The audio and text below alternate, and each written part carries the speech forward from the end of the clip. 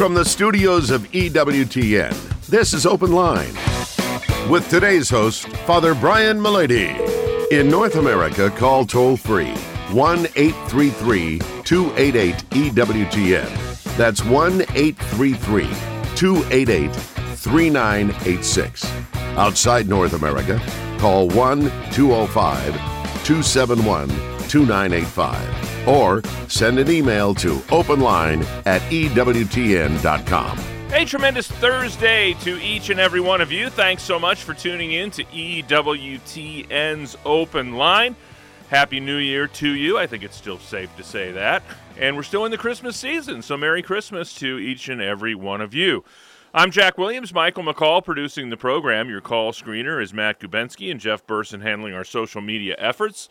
So if you're watching us on YouTube or Facebook Live, you can type a question into the chat window, and it may find its way to us by the end of the program. And our host, as he is every single Thursday, Father Brian Milady, how are you? Okay. Now, I said it's still the Christmas season, but it's winding down, and tomorrow we've got a big feast, huh? Yes, the traditional Epiphany, or 12th night.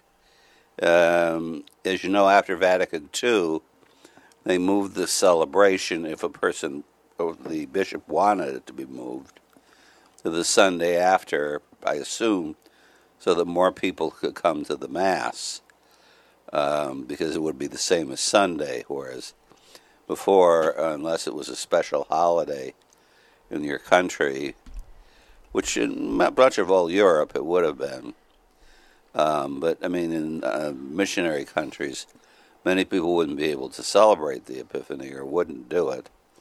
So the Epiphany comes from a word which means manifestation in Greek. And interestingly enough, it involves three different celebrations and three different manifestations of Christ.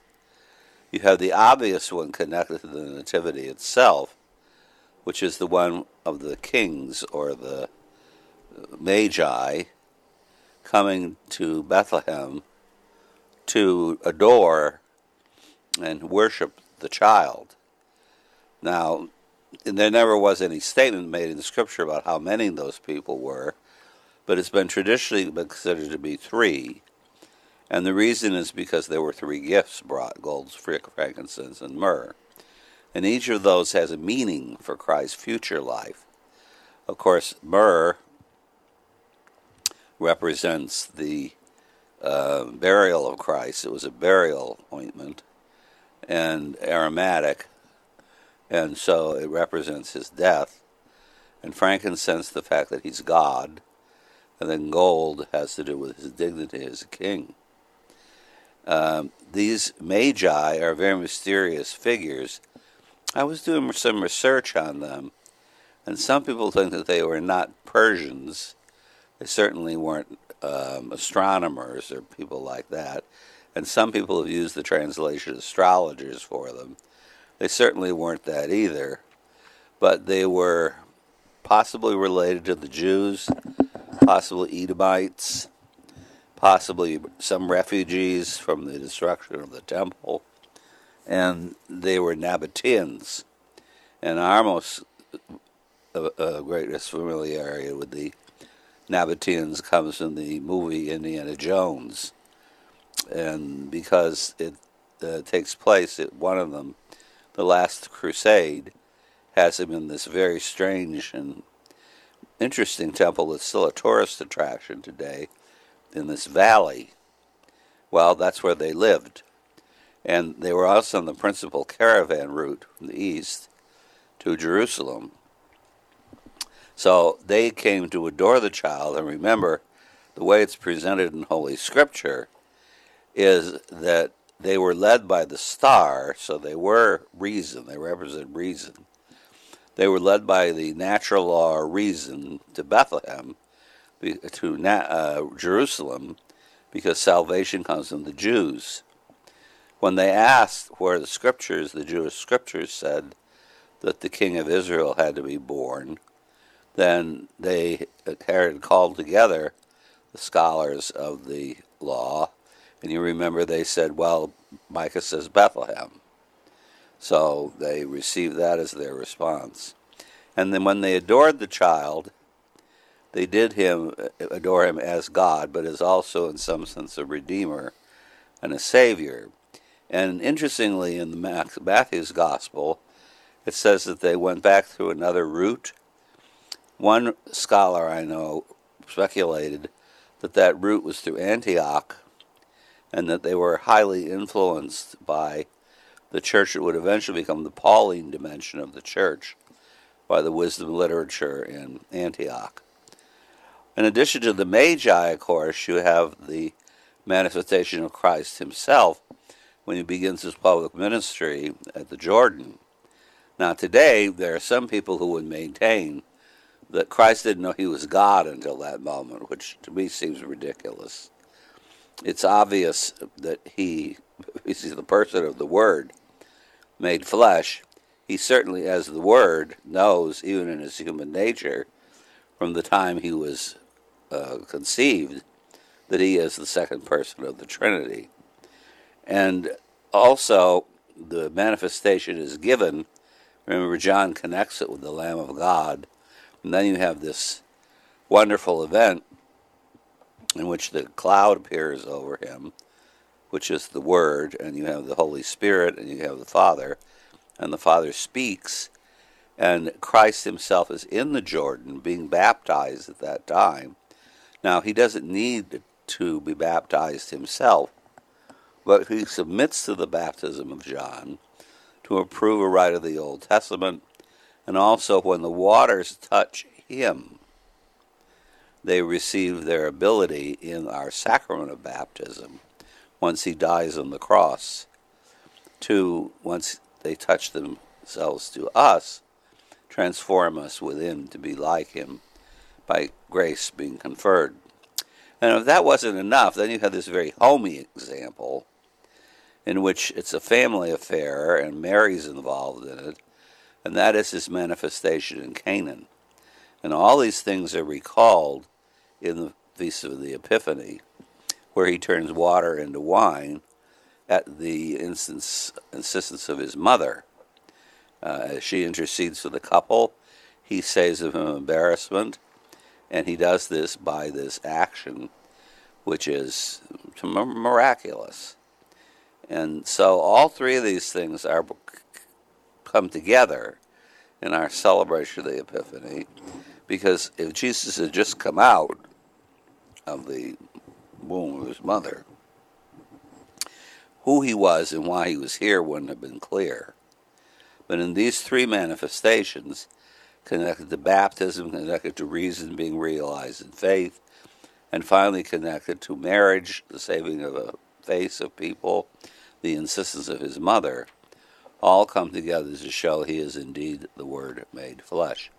So yes, our Christmas celebrations do continue, and some people even would carry them through till February 2nd, which is the Feast of the Presentation of our Lord in the Temple. It used to be the Purification of Mary also, and we bless all the candles, because Christ is the light of the world. Where do you come down on when Christmas ends? Oh, well, I mean, as far as the theology is concerned, it would end when the Lord of the Temple comes to meet the temple and finally fulfills the rites of the temple. So you're a February 2nd guy. We ourselves meet him February 2nd. But as far as its celebration is concerned, I think Epiphany is certainly sufficient. The baptism of the Lord? Not in the running for you? Well, no, in the sense that it's all contained in the Feast of the Epiphany, but it is certainly a part of the mystery, and so is the wedding feast of Cana. I'm just happy for anybody who doesn't have their Christmas tree out at the curb by 5 o'clock Christmas Day. That's true. That's a bit much. Straight ahead, we'll talk to Andrew in Midland, Michigan, and we've got plenty of time and open phone lines for you. If you'd like to be part of the program, the number is 833-288-EWTN. And it just occurred to me I didn't give the phone numbers at the beginning of the program. 833-288-3986.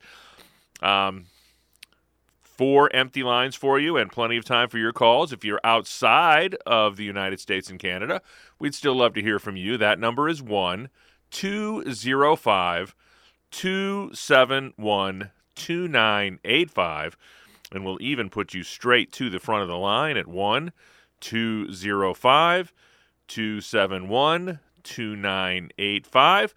And you can always send us an email. That email address is openline@ewtn.com. That's openline, all one word, at ewtn.com. It's EWTN's Open Line Thursday with our Thursday host, Dominican Father Brian Mulady.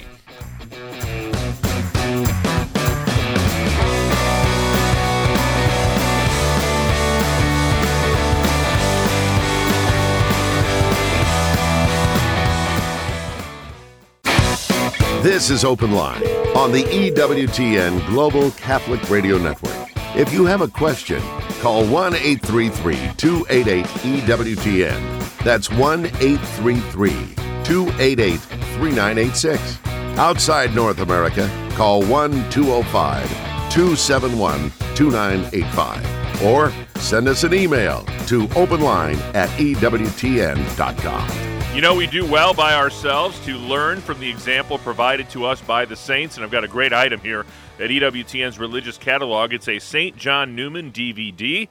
This EWTN original docudrama, filmed on location in the Czech Republic and the United States, explores the life of St. John Newman, from his early life in the Czech Republic, his ministry as a Redemptorist priest, and his appointment as the 4th Bishop of Philadelphia in 1852. St. John Newman was a zealous missionary and founder of Catholic education in the United States. This is a 1-disc DVD, 1 hour long, with closed captioning, and it's available now at EWTN's Religious Catalog. That's EWTNRC.com. Free standard shipping on online orders of $75 or more. That's standard shipping in the continental United States only. Use the code FREE at checkout. Still 3 open lines for you at 833-288-EWTN. That's 833-288-3986. First up today is Andrew in Midland, Michigan, listening on Ave Maria Radio. Andrew, you're on with Father Mulady. Hi, Father. How are you doing? Hey. So, I've heard several times that Satan is not able to hear our thoughts, and I suppose the reason is, the argument is that only God can hear our thoughts or something like that. And I was wondering if that's true, and if that's true, like when we pray to Mary and the saints and the angels, do we have to pray aloud because they can't hear our thoughts? Well, as to the first, I think I would deny the major premise. Satan certainly can hear our thoughts. It's one of the reasons why diabolical possession is so difficult, because he knows your life and the hidden things in your life that other people don't. Remember, he is an angel. I don't think I believe Mary and all the saints can also hear your thoughts, and you don't have to pray aloud because of it. So that's what I would say. Would it be a situation, the things that the Lord would make known to them, or? No, I think because, at least if it was Satan's case, if you're dealing with the saints, you're dealing with human beings. But in Satan's case, because it is an angel, he certainly knows our hidden thoughts. I don't have any question about that, I don't think. All right, very good. Andrew, thank you so much for the phone call. Merry Christmas to you. 833-288-EWTN is our toll-free number. It's a free telephone call anywhere in North America. 833-288-3986. Linda writes in, Father Brian, my father passed away about 4 years ago. He had no family on his side, just my mother and myself. I understand the church teaching that cremation is okay, but ashes must be interred. However, I didn't know or understand fully this teaching back then. My father was cremated and his ashes scattered. I didn't personally do the scattering. Everything was taken care of by the funeral home. I've been living with the guilt since. Did I commit a grave sin? Am I a horrible person? I just can't shake the guilt I feel that I did a terrible wrong and don't know how to make it right. Can you help? Well, I can't make a judgment on whether you're a horrible person or not, but you certainly did commit a sin there of disrespecting the ashes. Now, like all sins, you just ask for forgiveness and confession. It's very simple, really. And I wouldn't waste any more time about it than that. I mentioned it in confession.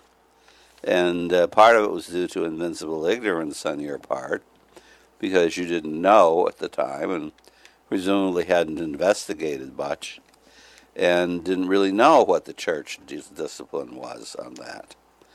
But the idea is that whatever you knew or didn't know, or whether you're bad or good, the reason we don't scatter the ashes is because it's considered disrespectful to a holy thing, which is your body, which participated in the actions of your soul. After all, the sacraments, all those things occur on your body or in your body, and your own conversion of heart and all that, that's all connected to having a body. But I wouldn't. The other questions you asked me are asked in such a way that I can't really give you an answer one way or the other, because there are lots of distinctions. I can tell you what the objective fact is, that in fact is contrary to the dignity we owe the body. As to what your guilt is, that's another issue, and it would take a while of discussion to be able to figure out what that is. As for thinking you're a horrible person, well, you may not be. There are a lot of things that are done that are evil by people who aren't horrible people, but they just don't know. So once they find out, well, they need to confess if they had any responsibility for it at all, and for the ignorance which they had. 833-288-EWTN is our toll-free number. Grab one of these open phone lines at 833-288-3986. Mary is a first-time caller in the great state of Oklahoma, listening on Sirius XM Channel 130. Mary, you are on with Father Brian Milady. Hi, Father Brian Milady. I just want to say I've read a couple of your books that really helped me out, Grace Explained and the Decalogue. Oh, good. The one about the Decalogue. And I had to read them a couple of times, and I will read them more even, because they've just blessed my life. I have a question. I live near a family that is trying to evangelize me, knowing that I'm Catholic, and treating me as if I'm not saved. And the church, I've done a little research on the church that they attend, and I know some of the background and stuff, and it's not favorable in how they what they believe about the Catholic Church. But so I just continue to pray and be kind, and but they send their child to do it.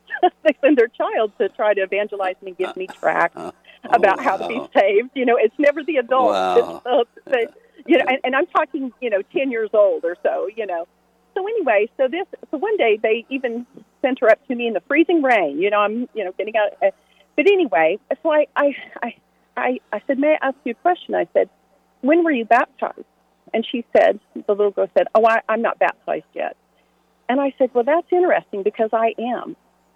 And she didn't know how to respond, so she went back over to and to their parents and things. And so like I said, I think some good things are happening, because I'm following what the church teaches on how to deal with situations like this, to respond in love and patience, because that's how God responds to us, in our circumstances in life. True. But so what I'm wondering is, so I ponder on these things. I think about these things because I'm like, what, And so in some of these Protestant denominations, they withhold baptism from their children. Yes. Until okay. So my question is from what I know about the definition of atheism and agnostic is, an agnostic is somebody who hasn't for sure said God doesn't exist, but they're just kind of in that limbo, or they're saying they're undecided about it. So isn't that placing their children into that type of, into being an agnostic, even though they're attending they claim to be Christian, but is that not putting them into that realm of being an agnostic and allowing that, and from in their years of formation? Well, no, I don't think so, because that's the parents' belief about how you practice Christianity. There were a number of the Protestant reformers. Luther himself had difficulty with this, but he was such a logically contradictory figure, he could live with logical contradictions. But basically the Protestant protest is against sacramentalism, not so much the papacy or those other things, but it's the idea that a physical ritual can communicate grace to you. And so if they don't think it can, the only reason they would embrace baptism as a ritual, or even infant baptism, is out of respect for tradition in the church. But they don't necessarily believe it does anything for you. In fact, Lutheran confirmation is supposedly where you accept your baptism. That's when they're like 18 years old. There are some people in our church today who'd like to make our understanding of confirmation the same, but it's not. I mean, we continue to accept our baptism from the time we become aware, and that would traditionally be 7, thereon, regarding our own salvation. So it isn't that they're agnostics, they're not, but they just have a different attitude, a different belief in the sacraments, which is very much connected to their belief in Christ's physical body and all the physical nature of the church.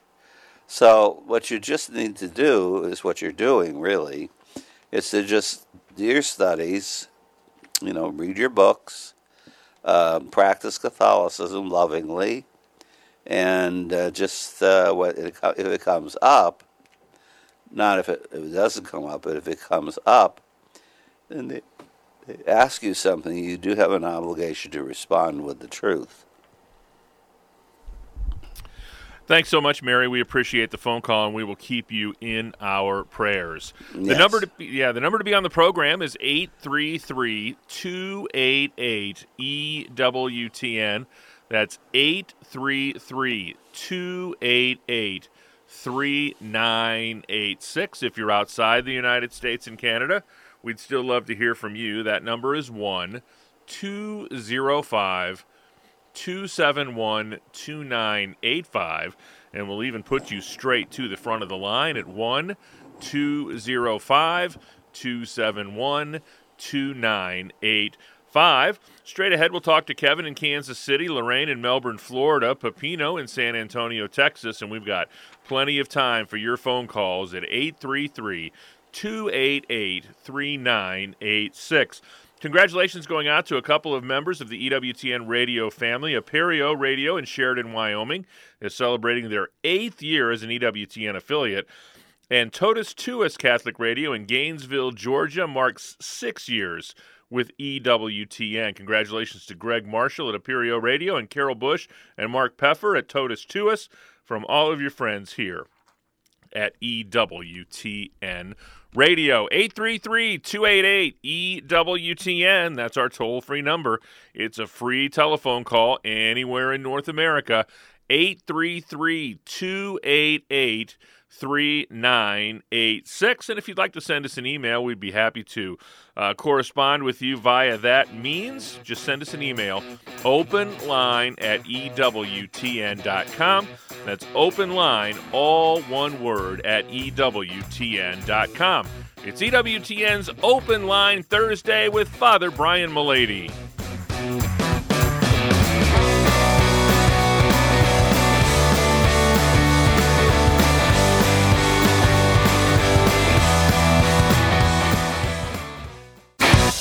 This is Open Line on the EWTN Global Catholic Radio Network. 833-288-EWTN is our toll-free number, 833-288-3986. Next up is Kevin. He's a first-time caller in Kansas City, Missouri. listening on Catholic Radio Network. Kevin, you're on with Father Brian Mulady. Thank you. Hey, Father, does a person gain merit if they're persecuted and they don't know it? Like, say, take, for example, your boss at work doesn't ever promote you and treats you kind of badly, and you take it as such, but you do not know the real reasons for it. You do know you're persecuted, though, right? No, that you do not know. Oh, well, why would you know that? I'm a little confused again. Well, no, let's say your boss, let's say that somebody knew that you were Catholic and hated Catholics, and then would deny you promotions and such because of that. But you would not ever know that. But you didn't know the real reason. Yes. Yeah, correct. Yeah. Yeah. Well, I think you gain merit from any suffering that you do for any particular reason. I think it would help matters to make you more open to the receiving of the suffering, to know why it's done. But many people never know the reason. You know, you often ask people the reason and they lie to you. They won't tell you what the real reason is. So you just have to kind of go in faith that I'm doing the best I can. If they don't see it that way, well, there must be some reason, but I'm not aware of what it is. But I would say, to answer the basic question, that if you realize that it's a matter of discrimination or something like that, for whatever reason, and you still continue to do a good job, and you still continue to demonstrate that you're properly disposed regarding your work and that sort of thing, that it's meritorious for you. Does that help, Kevin? Yeah. But, it's just, if you never knew it, though, and you still continued, doing your job, thinking, well, maybe I'm just stupid or something. And, suffering, it wouldn't be like... Well, that would be told by the results. I mean, if you're succeeding and you're doing a good job, that's obvious. But it wouldn't be problem. it wouldn't be like externally, where you're actually getting flogged, getting thrashed or something. No. But it could be due to prejudice against you and things like that. I always have difficulty with theoretical problems. I like people to tell me something that really happened. Yeah. Because you can think of anything in theoretical problems that probably some of which may never happen to anybody. Unfortunately, I think all too often in those situations, people know darn well what's going on. Right. I know that my wife Johnette's father worked when she was younger, when she was a young girl at a prominent corporation in the United States that was known to have a Masonic hierarchy within that corporation, and he reached a certain level and was called in and basically told that he will go no further because he's Catholic. Yeah. 833-288-EWTN is our toll-free number, 833-288-3986. Next, we hear from Lorraine. She is in Melbourne, Florida, listening on Sirius XM Channel 130. Lorraine, you're on with Father Brian Mulady. Thank you. Hello, Father. Hi. Hi. I had a follow-up question on cremation and ashes. When my sister passed away, she was cremated, and her husband thought he was doing a nice thing by getting some of us a necklace with her ashes in it. So what I want to know is, should I take my necklace and take it to her grave and sprinkle the ashes on her grave so that it's back with... I mean, hers is buried under the ground, but should I just sprinkle the ashes maybe on the grass on top of her grave? I think I told you that sprinkling is considered to be very disrespectful. You can just bury it there, not sprinkle it. So you would just take the piece of jewelry and bury the whole piece of Bury jewelry. the whole thing, right. Does that make sense to you, Lorraine? Yes, thank you. I just felt bad when I heard that, and I know my sister loved God so much, and he didn't know, so, and I really didn't Most know people either. don't, but that's why we have to tell people not to do it. God bless you.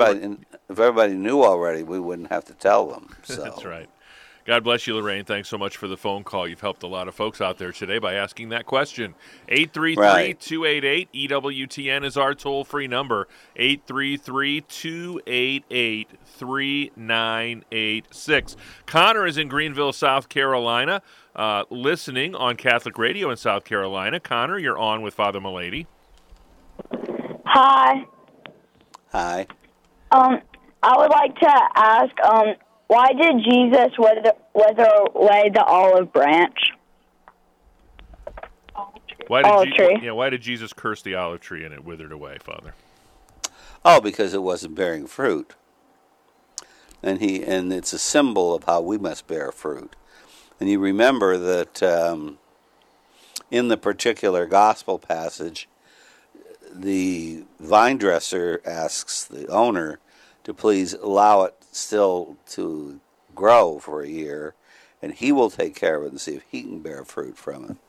So the idea is that there are many in the human race who don't initially bear fruit from the truth as preached in the gospel. But if Jesus, who is merciful, intercedes for them, it's because he wants to be the vine dresser and to take care of the plant, and hopefully he can bring something forth from it. Thank you, Connor. We appreciate the question today. 833-288-EWTN is our toll-free number. Plenty of time for your phone calls and open lines available for you right now at 833-288-3986. It's Thursday. That means the world over tonight with Raymond Arroyo, 8 p.m. Eastern Time. Join Raymond and his guests as they discuss the topics of the day from a Catholic perspective. That's the world over with Raymond Arroyo tonight, 8 p.m. Eastern Time on EWTN television and radio. Wide open phone lines for you at 833-288-EWTN. That's 833-288-3986. Jerome writes in, I know Christ was fully man and fully God, but after he was resurrected, did he lose his humanity? Well, he didn't lose his humanity because it's this human body that is resurrected. So he can hardly lose it and have it too at the same time. No, he retained his humanity. In fact, the hypostatic union exists for all eternity once it happens in Mary's womb. It's a permanent relationship. It's not temporary, so it can be lost. So he did not lose his humanity, but he shows to us, finally speaking, what humanity means in its perfection. And not only that, but the judgment is pronounced from his human lips at the end of the world. 833-288-EWTN is our toll-free number. 833-288-3986. Pick up the phone and give us a call. Here's one I've never heard before, Father. Ellen has been given some bad information, if you could set the record straight here. She said, a priest told me after 3 times of confessing a mortal sin, there can be no absolution. Is this true? Can you only be forgiven 3 times? Well, let me just say this. Regarding your religion, I would highly recommend that you read the Catechism yourself, because it's not hard to understand. And certainly that is not true. The Catechism is very much against this. Any time that you commit a mortal sin and you're sorry for it, remember you have to have confession, contrition, and absolution. Anytime you do that, God forgives your sin. It's like, how often must I love my brother? 7 times? No, I say you 70 times, 7 times. Christ's mercy is always there to give to you. I don't quite understand that a Catholic shouldn't ask that question, because it's something we teach everybody from the time they're children. But if you're interested in any kind of question ever like that, I don't care if a priest told you that. You can look it up yourself. It's in the Catechism. 833-288-EWTN is our toll-free number, 833-288-3986. Jim says, I am not a Catholic. Where does the authority for priests to administer the sacraments come from? The authority for priests to administer the sacraments comes directly from Christ. Because he himself has a physical body, he acts in his humanity, divinity, from his divine person through his physical body. And he communicates the ability to do that in several parts of the Scripture. One is, of course, the famous Keys episode, which has to do with the jurisdiction of the church and the papacy over the bishops. Then, of course, you have the upper room after he rises from the dead, where he breathes on them with his physical body. He breathes on them the Holy Spirit. And he says, whose sins you shall forgive, they are forgiven them. Whose sins you shall retain, they shall be retained. Because Christ's human nature, his human intellect, his human will, his human passions, and his human body are absolutely necessary for the mission of the Holy Trinity, in the person of the Holy Spirit sanctifying us, will become present to us. So that's where it says in the Bible. Thanks, Jim. We and appreciate it. Go ahead. And of course, in the Eucharist, you have do this in remembrance of me in the Last Supper. Yeah. 833-288-EWTN. That's our toll-free number. Still time for your phone calls at 833-288-3986. Alan says, I know Jesus taught us not to fear and to trust. So how could the agony in the garden have happened? It's an interesting question. He means don't be afraid in the extent that you become hopeless. Obviously, anytime you're presented with a possible evil, either a physical evil or a spiritual evil, the proper reaction is fear. And so, and courage, too, both together. It's normal and natural. So in the garden, Christ knows what his passion is going to entail. He also knows that God wills this for the sake of the salvation of the human race. He also knows that this is going to be resolved by the resurrection. Still, the fact that it's going to hurt so much, and remember, Jesus' body was perfectly constituted. So if a body is perfectly constituted, that means physically it has more sensitivity than if it's not perfectly constituted. And so physically, Christ feels more pain at being struck or cut than we do. He knows all these things. He knows they're going to be the result of sin. By tradition, we are taught, and especially by Pope Pius the 11th, that Christ in the garden experienced the effects of human sin, and it's effrontery to God for the whole human history, which includes us now, people in the past, people in the future, and that caused him such revulsion of fear and possibly future pain that he sweat blood in his physical body. So it's precisely because Christ can suffer these things, and because the passion is related to the forgiveness of sins, that Jesus does embrace them. But he doesn't embrace them because they hurt. In fact, from the point of view of the perception of the future pain, he finds them repulsive. That's why he says, if it's possible, let this cup pass me by. But he also knows in his higher self that it's his only way to redeem the human race, and so he embraces it from that perspective. And that's why he says, but not my will, but yours be done, which is where our moral faculties reside, in our higher will. Our toll-free number is 833-288-EWTN. Pick up the phone and give us a call at 833-288-3986. Paula says that she heard a Protestant preacher say that Paul was a prophet for the Gentiles while Peter was a prophet for the Jews. Is this true? And if so, why were their messages different? Well, that's not just a Protestant thing. That's, in fact, what it makes Peter different. That's just a thing. It's a fact, actually, in the Scripture. Peter's apostolate is for apostolate now. Notice I didn't say prophecy. His apostolate is for the Jews, and Paul's apostolate is for the Gentiles. I believe Paul himself says this in the Acts of the Apostles. So their message is different, but because they're dealing with different groups with different ways of expressing things, it's often couched in different terminology.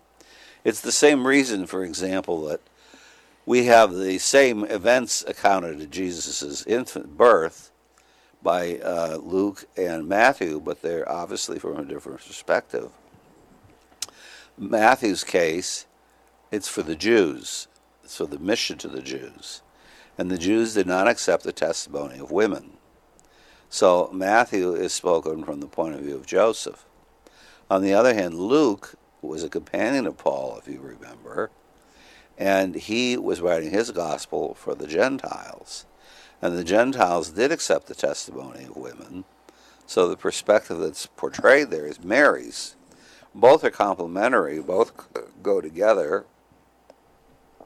They don't contradict each other at all, but they emphasize different parts of the mystery. 833-288-EWTN is our toll-free number. We can still get you on the air at 833-288-3986. All right, Father, since you like hypotheticals so much, Salvatore wants to know, if someone passes away unexpectedly, for instance in a tragic car accident, and possibly not in a state of grace, are they given different salvation consideration? Look, if they're not in a state of grace, they're not in a state of grace. That's the objectivity. So, no, they're not. That's why we pray for a happy death, and we pray that we'll be aware every day to prepare ourselves for our own death in case something unexpected does happen. St. Joseph is the person to invoke for this because he died in the arms of Jesus and Mary. And so what better way for us to experience death than in that way? But we don't like people going to death unprepared. And that's why it's necessary for us to encourage people while they're on earth and while they're alive and kicking and while they're functioning and while they're thinking and willing and all those things, not to wait till the last minute of your life. Unfortunately, as you know, there's a part of the last of the sacraments, which we call now the sacrament of the sick, but used to be called the last anointing, extreme unction, that we not have people wait until the last instant of their life to call the priest. We were just reflecting on this the other day in the parish here, and we said it's so weird today. Catholics don't seem to realize that they don't have to wait till the person's in the state of death to finally call the priest, and we have to drop everything and rush over there, for maybe it's half an hour away by car, and because they don't seem to realize you could prepare yourself beforehand now too, and you should. If you should every day be aware that this might be your last day on earth, and reflect on it in that way and prepare for your death in that way too. In the priest's office, which some of the lay people say now too, you have the famous Canticle of Simeon, which occurs in Compline at the end of the day. And now you let your servant go in peace, which is a prayer for death. Your word has been fulfilled, says Simeon. because my eyes have seen your salvation in the tiny child. Remember, they'd waited all their lives in the temple, and a right to reveal to the nations in the glory of your people Israel.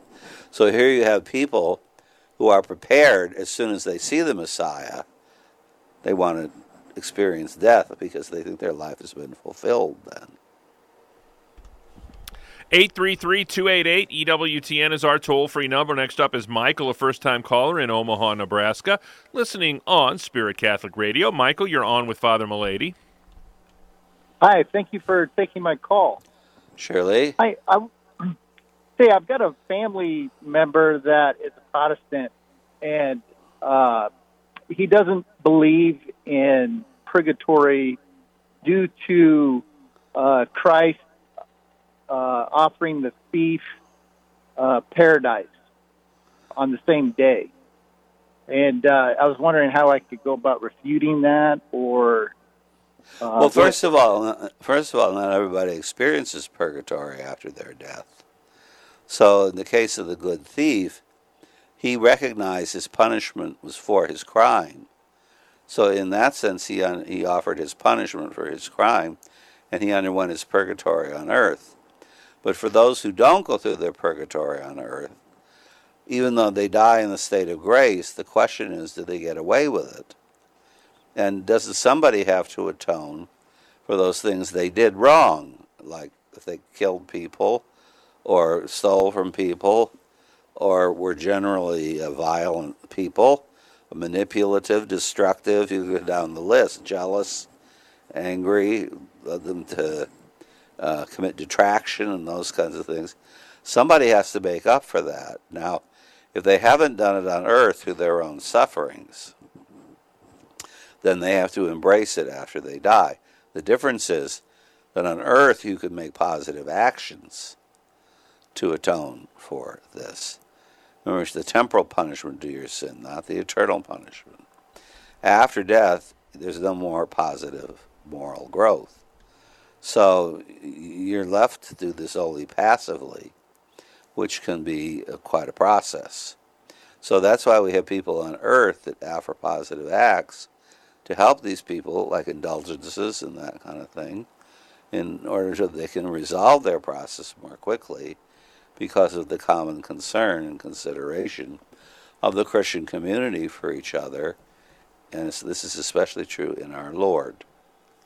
So, in a sense, there's a point where the person has a point that is, if you don't make your purgatory on earth, you have to do it in heaven after death before you go to heaven. But a person who does make up for their sin while they're here on earth, and you can see this in people like Zacchaeus.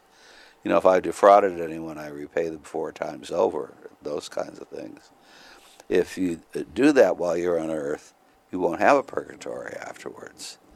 If you don't, then you will. So it's a passive purgation, which result from positive actions which you did that were inhuman while you were here on earth. Very quickly, we'll head to Bruce, another first-time caller in Bay City, Michigan, listening on the EWTN app. Bruce, just a couple minutes left with Father Milady. What's your question today? Yeah, I was just telling him, I've been a Catholic about 6 years, and I try to go to confession, actually, every Saturday. And the thing is that bothers me. Some people say, oh, you don't have to go like that. But my problem is I repeat the same thing. Like, let's say gossip. I mean, you try to keep quiet and all this stuff. So that, to me, you know, you read they say that's a sin. So you got to go back, do the same. So what about some advice for repeat offenders, so to speak, Father? First of all, it's really malicious gossip that's sinful. Just sharing family news would be considered to be that. But what I will say to you is that it's like saying, well, I don't have to go to the doctor, even if I have terminal cancer, when he tells me to every month, because it's the same disease. So why can't he just cure me once? Well, we're not that way physically. and we're even less that way morally. We need to constantly to express where we need healing. Father, would you leave us with a blessing? May all blessing of Almighty God, the Father, the Son, and the Holy Spirit descend upon you and remain with you forever. Amen. Amen. On behalf of our host, Father Brian Mulady, our producer, Michael McCall, call screener Matt Gubensky, and our social media maven, Mr. Jeff Burson, I'm Jack Williams.